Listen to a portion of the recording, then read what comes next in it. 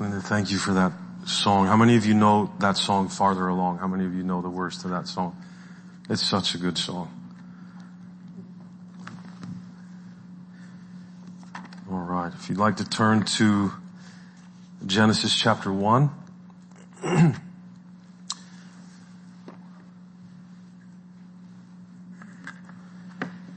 The opening chapters of Genesis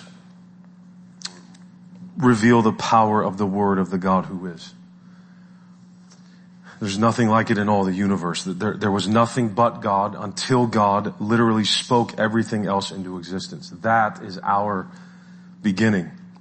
The first two verses of the Bible establish that God is and that this God creates. And how does he create? He creates by his word. The first thing we know about God after we realize that he exists is that God's word creates what it says. That is the foundational truth that is driving all the rest of Scripture. And he creates ex nihilo, out of nothing. God's word brings into existence what it says in fullness, right? That is what the story of creation actually, the undercurrent is that is clear over and over and over again on every day of creation. So in verses 3 to 25, we looked at 1 through 5 last week, but 3 to 25 cover 5 days of creation, and the structure of those verses is deliberate, obviously, and it's important. There is a symmetry to creation, right? You can trace it. Time, there was evening and there was morning. Command, God said, let there be. Execution, and it was so. Assessment, God saw that it was good. And then back to time. There was evening and there was morning. That reveals, that's not a throwaway detail, right? That reveals order, intention, design, a plan. There is command, there is execution. God summons, and what he summons happens. We learn that about him right away. In the first 5 verses, we discovered the main thing these verses are communicating to us. The word of God creates out of nothing. He brings into existence that which he says. That's how our world first came into existence. The origin of the universe is the word of this almighty eternal God. But then we learned through the Apostle Paul's interpretation of these verses, that the way God creates is a picture of how he will save sinners, which he purposed and promised to do before he ever created the word. So his creating word, personified in his son, Jesus Christ, will create life in them where there is only the void and darkness of sin and unbelief. Like his word created light out of nothing in the beginning. He will bring into being in the heart of one who rejects him the faith to believe in him through the proclamation of his word in the gospel. God is the source of all physical and spiritual life. That's why the creation account is conveyed to us in the way that it is. The word of God not only creates faith in us, that shouldn't shock us. Remember, faith is the gift of God. It's a gift. We do not have the capacity to produce it any more than the nothing had the capacity to create itself. We do not have the capacity to produce faith. We are only darkness and void until God says, let light shine out of darkness. Let there be light in our souls. But the word of God is also the means by which we then live the new life that he's given to us. The word of God brings things into being, and we see tonight makes them grow and produce according to his design. So let's pick up in verse 6 of Genesis 1. And God said, again, that's how it happens. God said, let there be an expanse in the midst of the waters, and let it separate the waters from the waters. And God made the expanse and separated the waters that were under the expanse from the waters that were above the expanse, and it was so. And God called the expanse heaven, and there was evening and there was morning the second day. On the second day, God created the sky. He said, let there be an expanse, or the literal word is canopy, in order to separate the waters that were under it from the waters that were above it. God calls this expanse heaven. This brings about the end of the second day, in which there was evening and then morning. So God is in the process now of creating the earth as we know it out of the void and the darkness. Look at 9 and 10. And God said, let the waters under the heavens be gathered together into one place, and let the dry land appear. And it was so. God called the dry land earth, and the waters that were gathered together he called seas, and God saw that it was good. So God creates land. The word is earth, but it's a different word. By the way, it's a different word for earth than the word that was used in verses 1 and 2. All right. He does this by gathering the waters that were under the heavens into a heap in one place. All with his voice. All with his voice. Revealing the dry land that was underneath them. It appeared, it says. Imagine the power of this word. Imagine the power of it. Psalm 33:7 says, God gathers the waters of the sea into a heap. How does God do that? His word. He speaks it. He commands the water, and it does what he says. Have you ever seen video of the sea when it's raging? When the waves are just rolling and the wind, how it tosses, it'll toss huge ships around like they're little Lego pieces in the water. It's terrifying really to watch. I can't imagine being on a ship while that's happening. How did Jesus calm the storm? And those storms on the Sea of Galilee, Gennesaret, that's in a valley. In Brawley, we lived they called it the Imperial Valley. It was a true valley. You were in the middle of these mountain ranges. When the wind would blow, it would blow this is not a tornado, just the wind would blow everything over, kick up dust. It was awful. It's almost the exact same climate as there is in the Middle East. When those storms would fall on the Sea of Galilee or the Sea of Gennesaret, they were horrible, violent storms. It wasn't just like there was some thunder and lightning. How did Jesus calm the storm in Mark 4? What did he do? He spoke. Peace, be still. Stop it. And it stopped. Instantly. I forget which writer says it was like the sea was like glass. But imagine just it goes in one moment. Imagine that. One moment from raging to glass. How? The Word of God in Jesus Christ. Every molecule of water listened and obeyed. Why? Because the water heard the voice of its maker. Right? God controls what he creates. He has complete controlling ownership of everything. There is no water committee in heaven, thank God.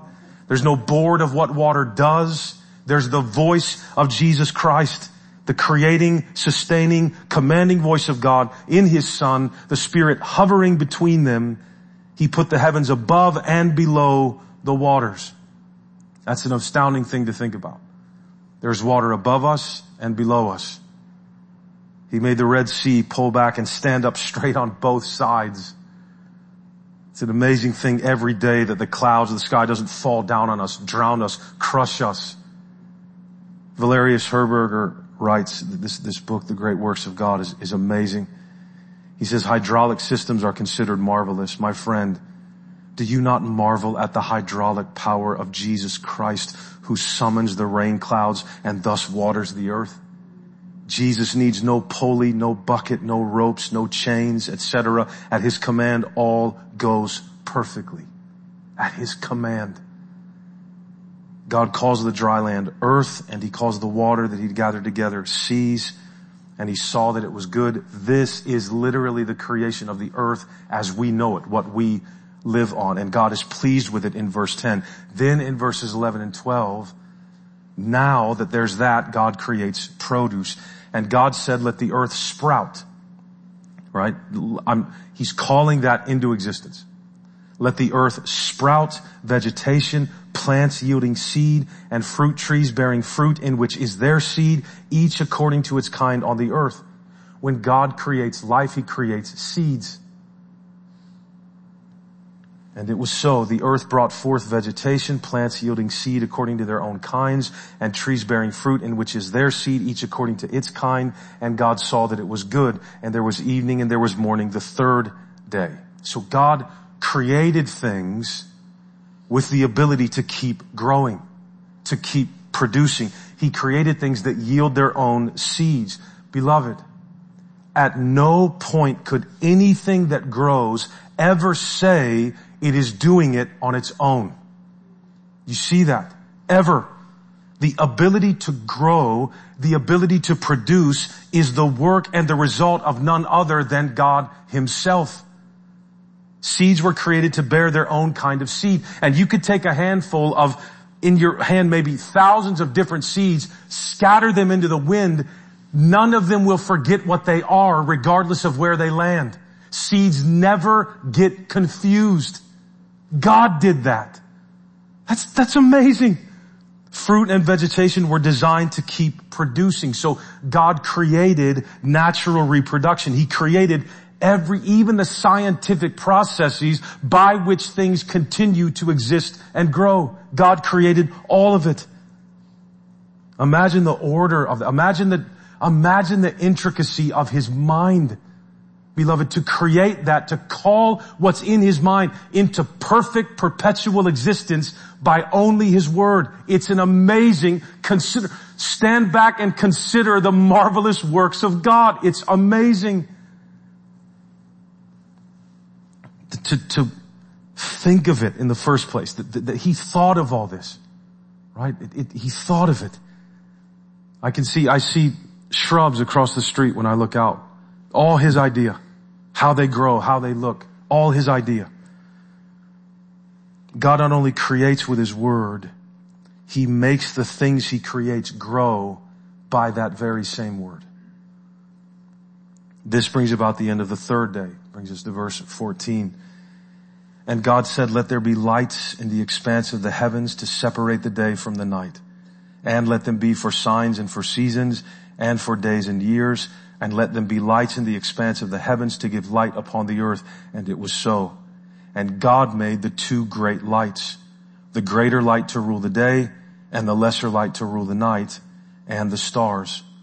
And God set them in the expanse of the heavens to give light on the earth, to rule over the day and over the night, and to separate the light from the darkness. And God saw that it was good. And there was evening and there was morning, the fourth day. So God creates the stars, the sun, and the moon to do three things: to distinguish between day and night, to mark the passage of time and seasons, and to give natural light to all the earth. God calls the sun and the moon the two great lights, right? The greater of the two great lights is the sun to rule the day. The lesser is the moon to rule the night. So there are different kinds of light. There's lesser, there's greater.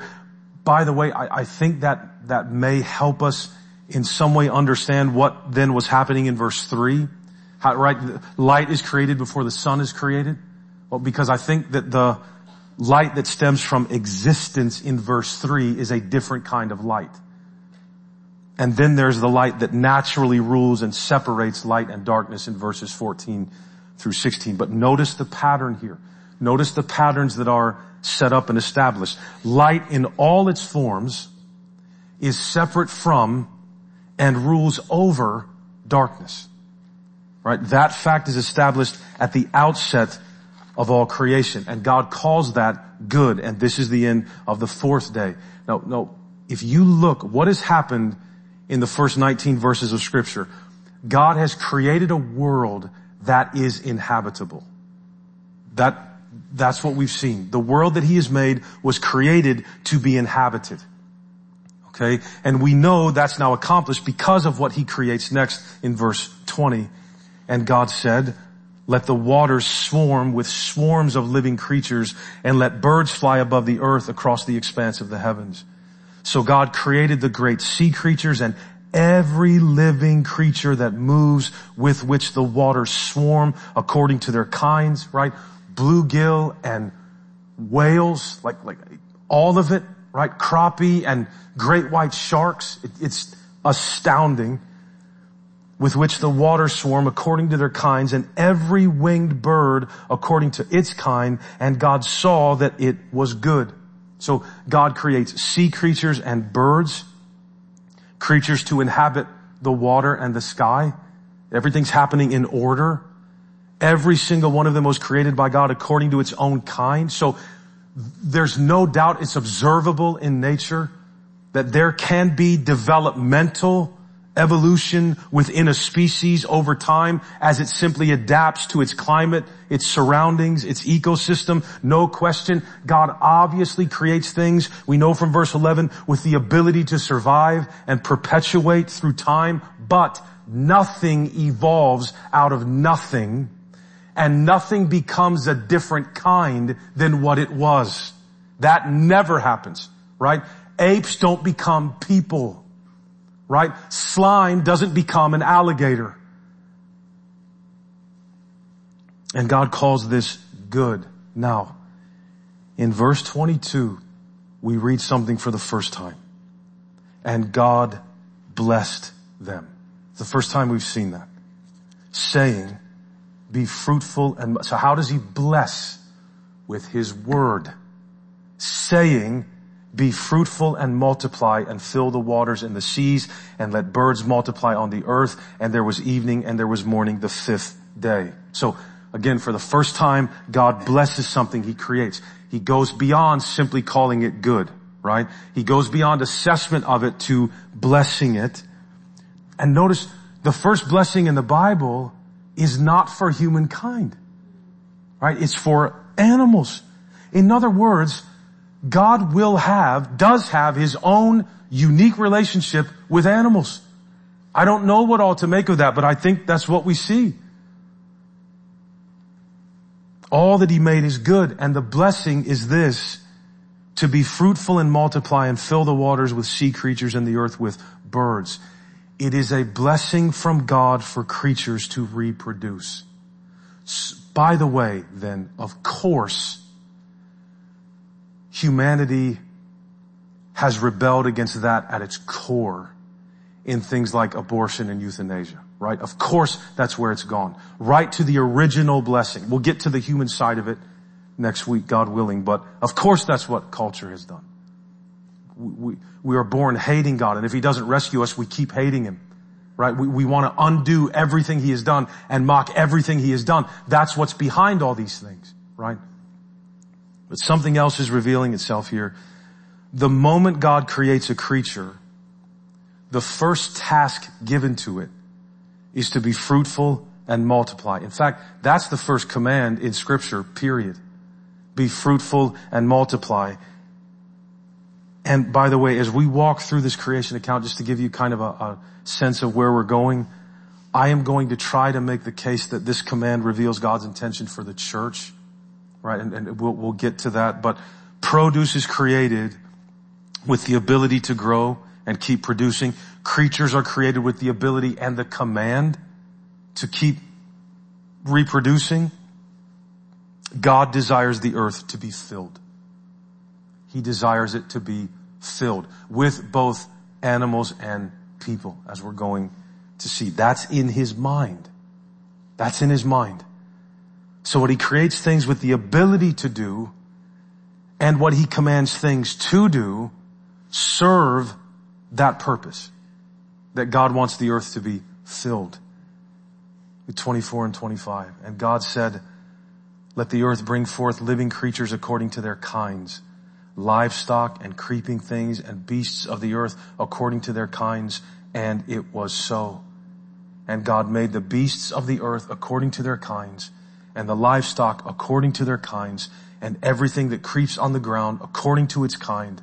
And God saw that it was good. So what we're looking at now is the first part of the sixth day this evening. We're gonna focus on the rest of the sixth day next week. But God creates animals for the land, right? So there's sea, sky, land animals. Now there's livestock, everything that creeps on the ground, beasts. What good are creeping things?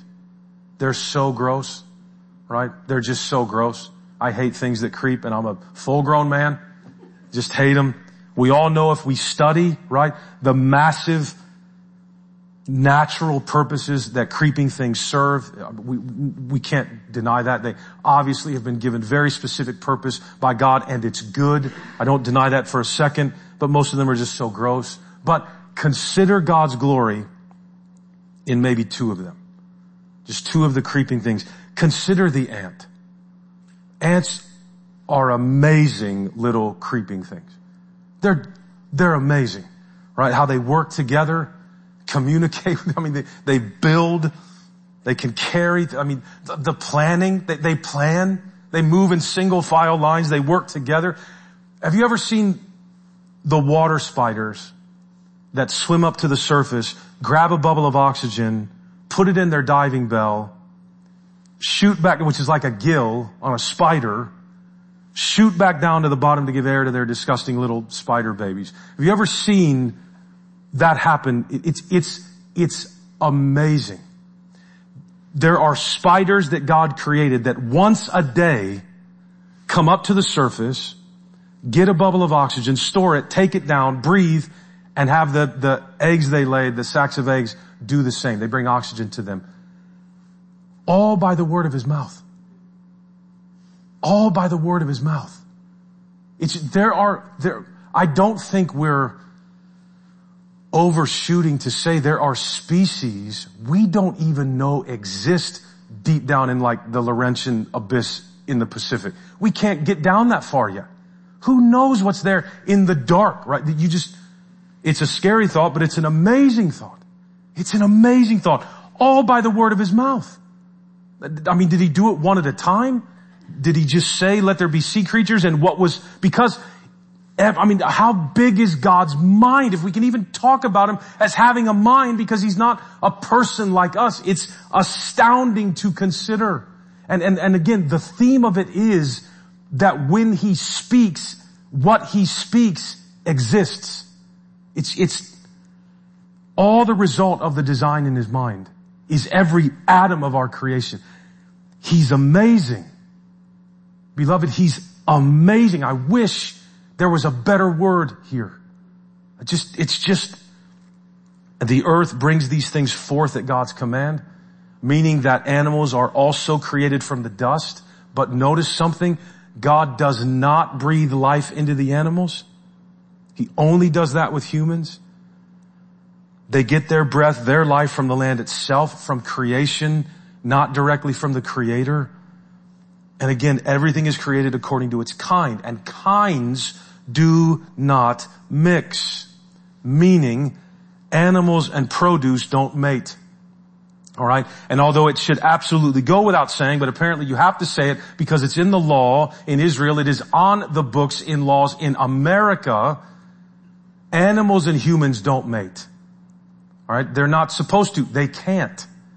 Right. Humans and produce don't mate. Right. It's absurd, but one of the patterns established in creation is the separation of kinds. There is natural kind. There is produce kind. There is the kind of all the animals. There will be human kind, right?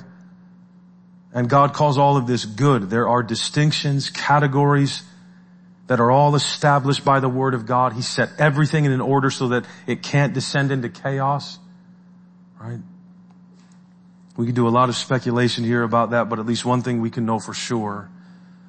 Where God makes distinctions, there can be no crossover. Right? There can't be. If light rules over darkness, for example, darkness cannot ever finally rule over light. If plants yield seed, they will always produce the same kind of plant from that seed unless God intervenes. If God saves sinners by his grace apart from works, people will never get saved by works. And God calls all of this good. The world is the result of the will and word of Almighty God. Beloved, everything is. The world is not chance or accidental. The world is not autonomous. Neither is anything God created in it.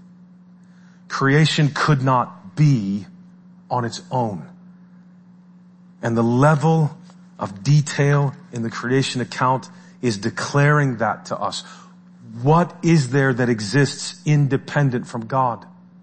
What could exist on its own? What could continue to exist on its own? Creation is entirely dependent on the Word of God, not just to exist, but to continue. And this is the truth we must grasp about ourselves tonight as the children of God in this world. He created us to be His children. The first 5 verses establish that we wouldn't be a Christian if His Word does not create faith in us as a gift of His life-giving Word. These following verses then establish we couldn't stay a Christian if His Word does not enable and provide all that is necessary to remain in Him. Right? If Paul interprets those first 5 verses as declaring how God will save, we are now instructed by the Word of God itself how to interpret and read the rest of the creation account. It's flowing out of salvation. The earth cannot produce, I hit on this, tried to hit on it a little bit this morning. The earth cannot produce any fruit unless it is watered from above. And that water causes it to grow by the processes God built into the plant in the first place. They're already there. All the plant does is what God created it to do. It contributes of itself nothing. It does nothing on its own. Why did God create like this? Why does He tell us that all things, not just existence, but life, are dependent on His divine and omnipotent Word? For one reason, so that He would receive all glory in salvation. I mean, why is faith a gift? Do you remember? Paul tells you, so that no one can boast. But secondly, why does he tell us that all things are dependent on His divine and omnipotent Word to exist but to continue? Secondly, he tells us that for the sake of our souls tonight, every time we open the text, so that we would know the Word that created us new and saves us in Him is also completely sufficient to keep us and cause us to glorify Him. Beloved, this is the controlling order and authority that God has over every atom in your body. He wants us to know there is order in the midst of disorder in our lives. Right? There is order in the midst of disorder in our lives. He wants us to know that all that His Word requires of us, He will provide and He will accomplish. When God speaks with His word of decree, His creating word of decree, what He summons with His word comes into existence exactly as He commanded it to. It occurs, it happens, it is accomplished. So if God says, you shall be holy for I am holy, what are you going to be? If God says you will have eternal life, what are you going to have? If God says you have redemption through His blood, what do you have? If God says your sins have been forgiven and been thrown as far as the east is from the west, where are they? What has happened to them? If God says His Son will return to gather us unto Himself and shut this thing down, what is going to happen? That is going to happen exactly as He plans on doing it. You see, only God is autonomous. Why do we struggle with this? If God isn't sovereign over everything, even us, how can we know that any promise He makes, He can actually fulfill? That's part of what the creation account is telling us. If I say it, it will be. Nothing can thwart that. Right? You realize right now, the vast majority of humanity is saying no to that. Does that mean it's canceled? No. No. He's just going to step in and say, that's it. So what do? What is our role? We let the water from heaven rain on us and make us grow. That is, we receive the good news of His word of life, the gospel. Right? That we just stand under the pouring of the rain of the Word of God. It is God's design for our submission, right? That's not passive. It's not lazy. It's not rebellious. It's God's design. We are all trying to be plants that can produce other kinds of seeds by our effort and on our own. That's not the way it works, right? Fleshly kind that cannot hear the things of the Spirit of God cannot produce what is spiritual and glorifying to God. It's impossible. We understand that. This can't produce what will glorify God. So the Spirit is hovering, living water, right? Inside of us. When as the gospel falls on us, we hear the word of God, He causes that rain to fall on our souls. Then because He is alive in us, because His word is perfect in us, it is produced. Believe the word, stand under the word, and nothing else has to be worried about. In the fertile ground He is made, hovering over the streams of living water inside of us, is His life-giving, obedience-producing Spirit dwelling within every believer on the earth. The commands of Scripture then are what? Right? They're not telling you to produce what you cannot produce. They are God's intended creative design for us that are all dependent completely on His word and His will to ever be carried out. We believe. We receive the rain, beloved. We do not try to do a blasphemous role reversal and become the source of our salvation or of our sanctification. Again, when you read a command, any command in Scripture, any command, Old or New Testament, how does your flesh respond to it? Right? Either in absolute rejection or, okay, I'll do that. Okay. Who's doing it? Forgive one another as God in Christ has forgiven us. I mean, pick one. Right? So when I hear that, is it that it doesn't matter and who cares what I do? No. When I hear that, what do? I believe the gospel and cry out to my Savior. Because I can't do that. I can't do that. Right? The Word of God brings things into being and makes them grow and produce according to His design. Beloved, that includes you and I. And let's close with a word from the Lord about all that.